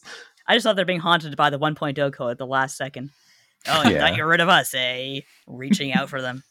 All right, sure. We can make an MMORPG the best. I also best knew I RPG wasn't going to of win Tales of 2021. Arise, so you know. Tales of Arise is the other one. I would. Yeah, but- That's the hard thing about giving an MMORPG the yearly award, especially if it's one that nobody can freaking play right now. I'm tempted to just kind of shuffle it over to, why don't we share the award? Why don't we give part of it to Endwalker and part of it to Arise, which is also a great game. The ongoing RPG and the single player RPG of the Yeah, year. I think that's fair. I think it's fair because playing an MMORPG is not something you can jump into. In fact, I've been in the literally last cannot area. do it right now. What's that? I was saying it's something you can't do, as in you literally cannot do it right now. Exactly. But I have been to the last area of Endwalker and seen like sprouts. Now, sprouts are new players. And they have little sprouts above their heads. That's why you call them sprouts. And I'm like, what are you doing here? It took me 2 years to reach this place, like going through the story and everything. How did you do it? Did you skip the story? I don't recommend skipping the story, but I can understand why it's not exactly fair to rate an MMORPG as the best of the year. So I can give it to both Endwalker and Arise, because I'm glad what Arise did for Tales. It's just a fun-ass game. That battle system is ridiculous. I think that if Endwalker is truly all that, I mean, it's just an acknowledgement of how overpoweringly influential Final Fantasy XIV has become as an MMORPG. It is truly the heir to World of Warcraft for this particular decade, and I do think it deserves to be acknowledged. I just don't like MMORPGs. It's just a personal thing. But No, that's fair. I respect the hell out of Endwalker. Incredible job with that entire series, and God knows it's an entire meme about how good Final Fantasy XIV is. So congratulations to Endwalker. It is the best RPG of 2021 for Axe of the Blood God. But if you want a more traditional one, Tales of Arise. All right. Oy. All right, it's time for our random encounters. Here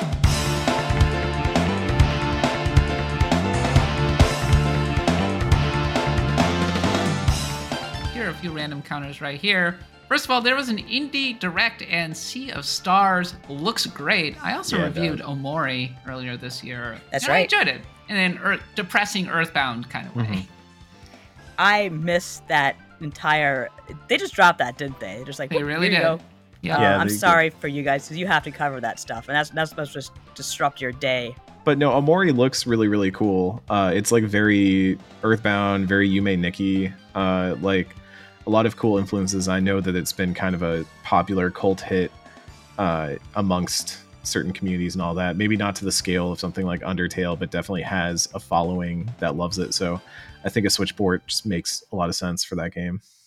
The thing that I like about Omori is that there are a lot of subtle choices to be made that impact how things go, including the Hikimori playthrough, which is incredibly depressing. Mm-hmm. So it's a unique RPG, and it's well done. And the art's outstanding. And Sea of Stars just looks outstanding. Oh, yeah. Yeah, I'm looking forward to that one. I like the Messenger a lot. Sea of Stars looks like mixtures of Chrono Trigger and Grandia and a bunch of other stuff of that era with beautiful art. What was the Tokyo RPG Factory game that came out years ago? I can't remember what it was. It's not Setsuna, is it? I Am Setsuna. This is what we wanted I Am Setsuna to be all along. Okay. I can get on board with that. Yeah. I was like, don't say this looks like I Am Setsuna. No, this looks like we wanted good video game. Yeah, they had I Am Setsuna, and I forgot the name of the other two, unfortunately. It's like Lost Sphere or something. Lost Sphere, that's right. That one looked kind of cool. It was all right. I reviewed Setsuna. They were getting I did not like better as they go along. If they could improve their visual style and make it a little more exciting, you'd probably have some get a little more attention. The Final Fantasy VII Remake is out on PC, y'all. Nadia's not going to be playing it, but oh no, it's a mess. Oh, it says that it's 60 frames per second, but it actually isn't. Has frame rate issues and other problems. The Digital Foundry was totally dunking on it. Mm-hmm. Ouch. Alas. Does this happen a lot with Square's PC ports? I feel like it happens a lot with their PC ports. But then again, 15 was great. Nier had some problems for a long time. Nier had a lot Automata. Of problems, yeah. Huge problems. Which granted, that was like platinum too, but I think they've just had ups and downs depending on whether they're creating the games for said platforms at the time or bringing them over later. And the speed at which this port turned around was definitely very strange, where we went from, oh, there's a Final Fantasy VII PC port, which everyone could probably guess was going to show up eventually, but it's out next week. It's out on the 16th. Let's go. Like, very strange to me. Sword of Vermilion is on Sega Genesis on the Switch. It's a bad game. You don't need to play it. I was wondering about that because I saw that and I said, was that a good one? I don't remember if I should bother playing it. Okay. But it was rather famous because one of the screenshots from a boss fight was in that Nintendo ad. Wasn't Sword of Vermilion? I just remember there was an incident with titties, and I don't remember if that was censored or not. Maybe it was another Genesis RPG. I don't know. I just remember there was some Genesis RPG where someone forgot to censor the bathhouse or something like that. I killed Eric. Sorry, everyone. Again. We used to be a great industry. And then the titties came. This is not a place of honor, only titties. The System Shock remake is next year. Go listen to our Pantheon episode of System Shock 2. The indie RPG Edge of Eternity is also headed to consoles. That's one also has music from Yasunori Mitsuda.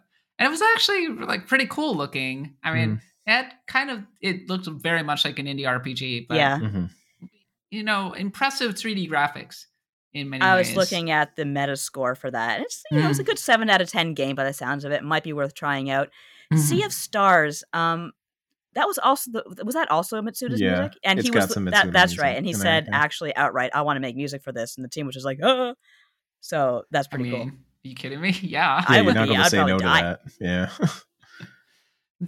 And finally, a Persona 3 remaster is rumored to be in development again. There's actually been a lot of Persona rumors lately because it's 25th anniversary. there was a thing where people purportedly found evidence of Persona 4 Golden coming to Switch as part of a Midnight Channel pack, that kind of thing. So it's interesting times. I, of course, would love to be able to play Persona 3 again. If they were to remake anything, it would be that one. So I think Atlas is champing at the bit so hard to get as much as they can on the Switch, and probably PC too, because Golden did really well on the PC, and so they have this whole market opened up to them, and they just want mainline Persona games on the Switch so bad you could taste it, and I think it will happen. All I'm wondering is if they do remaster or remake this in some way, do they go the portable route? Do they go the FES route? And what do they carry over from each? Because I think there's always been the argument about which version of Persona 3 you should play, because obviously the FES one has more content, but the Persona 3 portable has kind of a smoothed out walking around social sim aspect, and also has female MC. So you can date all those boys. And I would love to see something that bridges the gap between the two. Maybe keep a 3D world, but having the female MC option in there would be excellent. So hear me out. Female MC where I can also date the girls. Yes, please. Thank you. Just flip the switch. Flip the switch, please. Please. All right. And let's wrap up, everybody, with what we have been playing. Nadia, you've been playing Endwalker, haven't you? I've been playing Endwalker, but I've also been playing a little bit of Shovel Knight Pocket Dungeon. Yeah. Which is that kind of roguelike puzzle game. And that was interesting because that is a hard-ass game. Like, when they start you off on the default, it is hard. And you can toggle a lot of things to make it a bit easier. Even on the quote-unquote easiest setting, it's still pretty difficult. And one of the programmers actually answered my tweet about that, saying, like, we put in a lot of options for people to just kind of toggle around and see what they're comfortable with. By all means, like, don't feel bad about doing whatever you need to, whatever you want. Because when you toggle the game to your liking, it's a very charming little roguelike sort of match 3. And I'm glad to see it getting a little bit of attention at the end of the year. Yeah, it's really cool how it right from the start says you kind of have two ways that you can play this game. You can play the one life run, similar to your Slay the Spires and things like that, where you are going to progress through. And it's actually more rogue than most games are, because while you're unlocking things that you can pick up in the runs, you're not really getting any constant run over run progression that will make you like have better stats to start. You will get other knights that you can play as. I think the knights are pretty cool so far, but I like that for people who don't necessarily want that, maybe want something a little bit slower or want to tune it a little bit to be more to their liking. They have that option for the infinite stock and they call it puzzle mode, I think, versus roguelike mode. Yeah, roguelike mode has the stock, puzzle mode has the no stock. Also, when you're standing still, enemies will move, but you can turn it off so that they only move when you move. Yeah. And that's really, really helpful. It's nice to see that level of options, because I remember we were talking about this on Twitter, that you were saying you wanted to play the slower, more lenient version. I wanted the super hard kick me in the teeth option. And there you have it. It's cool that we're getting both experiences out of it. Oh yeah. Because I see it as a game that I can just go in and get a good roguelike puzzle fix, which there's not a ton of out there right now, especially for this sort of game where you have falling blocks and matching and stuff like that. It's a really interesting mechanical game. But it's so easy, and it's so cool to see how quickly you can turn that into, oh, now it's just a chill puzzle game that you can hang out and play. And it's very, very smart. It's very well done. Lots of nice little touches and remixes of Shovel Knight songs and all that. It's a nice little game. It's a good game. I recommend it. Well, I reviewed The Witcher Season 2. I didn't really have a lot of time to play video games. I was busy reviewing a TV show and moving and doing lots of other things. But you can go read my entire review of The Witcher Season 2 over on IGN.com. I ended up giving it a 7 out of 10, which is a very IGN score, but I digress. A good old 7 out of 10. Was it better than the first? I've heard it is better than the first. Yeah, it's better. Yeah, it's, I think, ditching the anthology format where I was trying to adapt the various short stories and leaning directly into serialization now that it's moved into Blood of Elves has helped it a lot. I don't like the Yennefer plot in this one. They have an entire kind of, I characterize it as a filler arc from an Mm. anime in many ways, where like they just invent a villain from whole cloth. Yennefer tries to become Super Saiyan for about 5 episodes. Yeah, I don't know if they know what they're doing with Yennefer. And also, it's a show that I spent a lot of time thinking about, and then by the time I was done with it, I was like, I really shouldn't be thinking this hard about this show. Right. I still think Henry Cavill makes that whole thing. If he was gone, there'd be no 100%. show.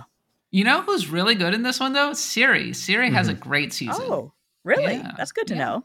Yeah, because go listen to our recaps of the entire Yeah. season 1. If you haven't, if you're a $5 and above patron, we talk a lot about how Siri's storyline is just completely aimless for the entirety of that season. And season 2, it's much better. Clicks really into place. Geralt and Ciri have great chemistry. I think it's because Henry Cavill is on there, but Yeah. Yennefer less so. And then the world building is kind of all over the place, and they try to lean a lot more into the persecution of the elves, who are a stand-in for every persecuted minority ever. There's a scene, Nadia, that I think as a Jewish woman you would be like, really? What is it with Jews and elves? I don't know why they keep going for this. This was also Dragon Age, and I think Tolkien did it best with the dwarves. It's like not exactly the greatest representation, but I don't know. I like Tolkien because he actually told Hitler to F off on our behalf, and he's like, you know what, you're a good ally. You might not have like the best interpretation of money hoarding dwarves being Jews, but I think you're cool. You pass. But elves, I don't know. We're not elf-like people. Why do people keep doing that? They're not just Jewish folks. They're also No, they're standing for everyone. They're indigenous people. They're Right. Roma. Yeah, I was they're gonna say, it's a Roma everybody. influence. Yeah, it's kind of an easy catch-all. I feel like it's also a game of like fantasy trope telephone, where a lot of authors get inspired by other authors and then don't. Yeah. They're maybe not thinking critically about the things that have come before them, and are just like, oh yeah, elves, those groups that are always moving around in caravans and living in the woods and very in touch with their roots, and they never like examine where those things came from in the first place. So yeah. The thing that annoyed me about season 2 also is that it's a lot of setup for season 3. Like, because they stretch Blood of Elves into 2 seasons, like it's all set up, and the payoff is in season 3. The big problem that gets resolved this season is the one that they make up for themselves. So Well, I'm glad they solved it then. Good for them. So, like, we solved the problem. You made that problem up. Yeah, but it was a problem that we solved. Production. I'm curious how long this adaptation sticks around. Is it going to survive the guillotine of Netflix? Sure. And the season 3? So far, so good.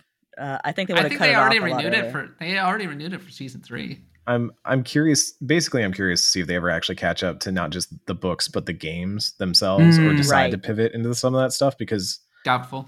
I like the books, but the games have good stuff too, and I'm sure there's a lot of people who would love to see certain parts of like Witcher 3 adapted. So apparently, Lauren Hissrich, who is the showrunner, has a 7-year plan. Yeah, so best of luck. And plenty of books to cover at this point, but you're gonna have a hard time if you're gonna split book 1 into 2 parts. But that's just me. Last point, I got to interview Henry Cavill. Oh, right, there's the lead here. Yeah, no kidding. I got 4 minutes with him, and it was. I've never done a junket before for a show. It was very strange. I was on Zoom at 6 a.m. Because he was in London time, so it's just like, well, adapt to their time zone. That's so freelance. I had to sit for 90 minutes waiting for my turn to be able to talk to him on Zoom, and then when I finally got into Zoom, it was really disorienting because he had a very nice backdrop. It looked like one of those documentaries, right, where you see an actor talking to you, except he was talking to me. He was answering my questions, and so I was interacting with the TV guy. I was just like, that would be very strange. I know exactly what you're talking about. It's like they're doing, like you said, that junket live. That would be disorienting. I see where you're coming from. It would be like if I turned on my TV and all of a sudden, the characters on the TV just said, "Hey, Cat." Yeah, I'm talking to you, Cat. I mean, I would pay good money for access for Henry Cavill to talk to me through the TV. I'm just putting that out there. Company wants to get on this technology. I mean, they were like, "All right, Cat, it's all you." And I was just like, hi. And he was like, hello. And it's just like, I'm like, whoa, this is so weird. Did you ask him about Warhammer? No, our other reporter asked him about Warhammer. Gotcha. I asked him about his war stories, and he related the story of how he tore his hamstring. Ow. Yeah. Oh my God. While he was making season 2, and how it could have completely derailed his career as an action star. I was just like, geez. Okay, oof. Dang. I didn't expect that. That's rough. Yeah, he got really well, about as emotional as a posh British man can possibly get. So. Yeah, let's go check that out. Go check out my reviews. I had a good time, and I would like to do this again. It was an interesting kind of challenge. We're almost out of time, but Eric, what have you been playing? Yeah, I mean, I can barely. I don't know how to follow that, so I'll keep it brief. I don't remember if I mentioned this last week or this week because it's been all a haze from all the stuff that's been going on lately. But I finished Guardians of the Galaxy, and. Cool. That was a good time. I think I understand why a lot of people like that game. I definitely had my issues with it, but I can also totally understand why it got nominated and won the Writing Game Award. It's got moments in there that you don't expect a game like that to hit for. So that was a nice little surprise from the folks over there. And then one of the games that Shadow dropped during the Nindies presentation called Dungeon Munchies. I've been poking away at that, and it's kind of a dungeon crawling, side-scrolling action RPG that feels like it has some very significant Terraria influences. Its main conceit is that you are like killing monsters and then using their body parts to cook things that you then eat and make yourself, give yourself new abilities and things like that. Delicious. It's less of a cooking game than I think I wanted. And that's kind of my main takeaway from it right now, is that it's really more of an action game that just kind of uses cooking as set dressing. But it's also just good fun. So I'm poking at that, but I'm mostly just poking around on my Switch, hitting stuff that I haven't gotten around to yet or want to spend more time with. I've been playing some more Loop Hero again recently because I just, with the Switch port, I remembered how good that game is and started playing it again. And now I'm going, oh no, I'm going to have to shift my whole Game of the Year list because I think Loop Hero actually might be on it. So it's on mine. It's really good. That game, I think it came out very early, and so it got overshadowed a lot. But with the Switch port, I'm just sitting there playing it, and I'm like, oh, this game's so good. Yeah, it's just so good. I got to play it on the Switch. I'm going to download it when we're done here. It's wonderful. All right. That is the end of our episode for 2021, our 2021 RPG recap. We're gonna take a little bit of a holiday now. Not really though. We're actually gonna jump in and record our 2022 RPG preview, which is gonna go live on January 3rd, and we gotta do our other recaps and else otherwise. But after that, we're gonna take a little bit of vacation, and you'll be able to listen to the Pantheon episode while we are away and catch up on your backlog. I've seen a lot of people say, "Oh my God, I'm not nearly caught up with all of the high quality content that y'all have been putting out for Axe of the Blood God." Also, stay tuned for all of our announcements regarding the changes to the Patreon that are coming up. In the meantime, thank you so much for listening. If you enjoy the show, which if you've been listening this long, I hope you do enjoy the show, go ahead and review us on Apple Podcasts, Spotify, the podcatcher of your choice. Follow me on Twitter at @the_Kappa. Nadia is at Nadia Oxford, and Eric is at Seamoosi, SEAMOOSI. Support us over on Patreon, patreon.com/BloodGodPod, where you'll get tons of additional content, and you'll keep this show going because the show would not be possible without the help of our generous backers. We sincerely appreciate it. And wow, the end of the year for year 1 of the Axe of the Blood God Patreon. Axe of the Blood God is an independent RPG. Its podcast has been incredible, an incredible ride. I can't believe how fast this year has gone, and I simply cannot wait for next year. But until then, for Nadia, Eric, and myself, thanks so much for listening, and happy adventuring.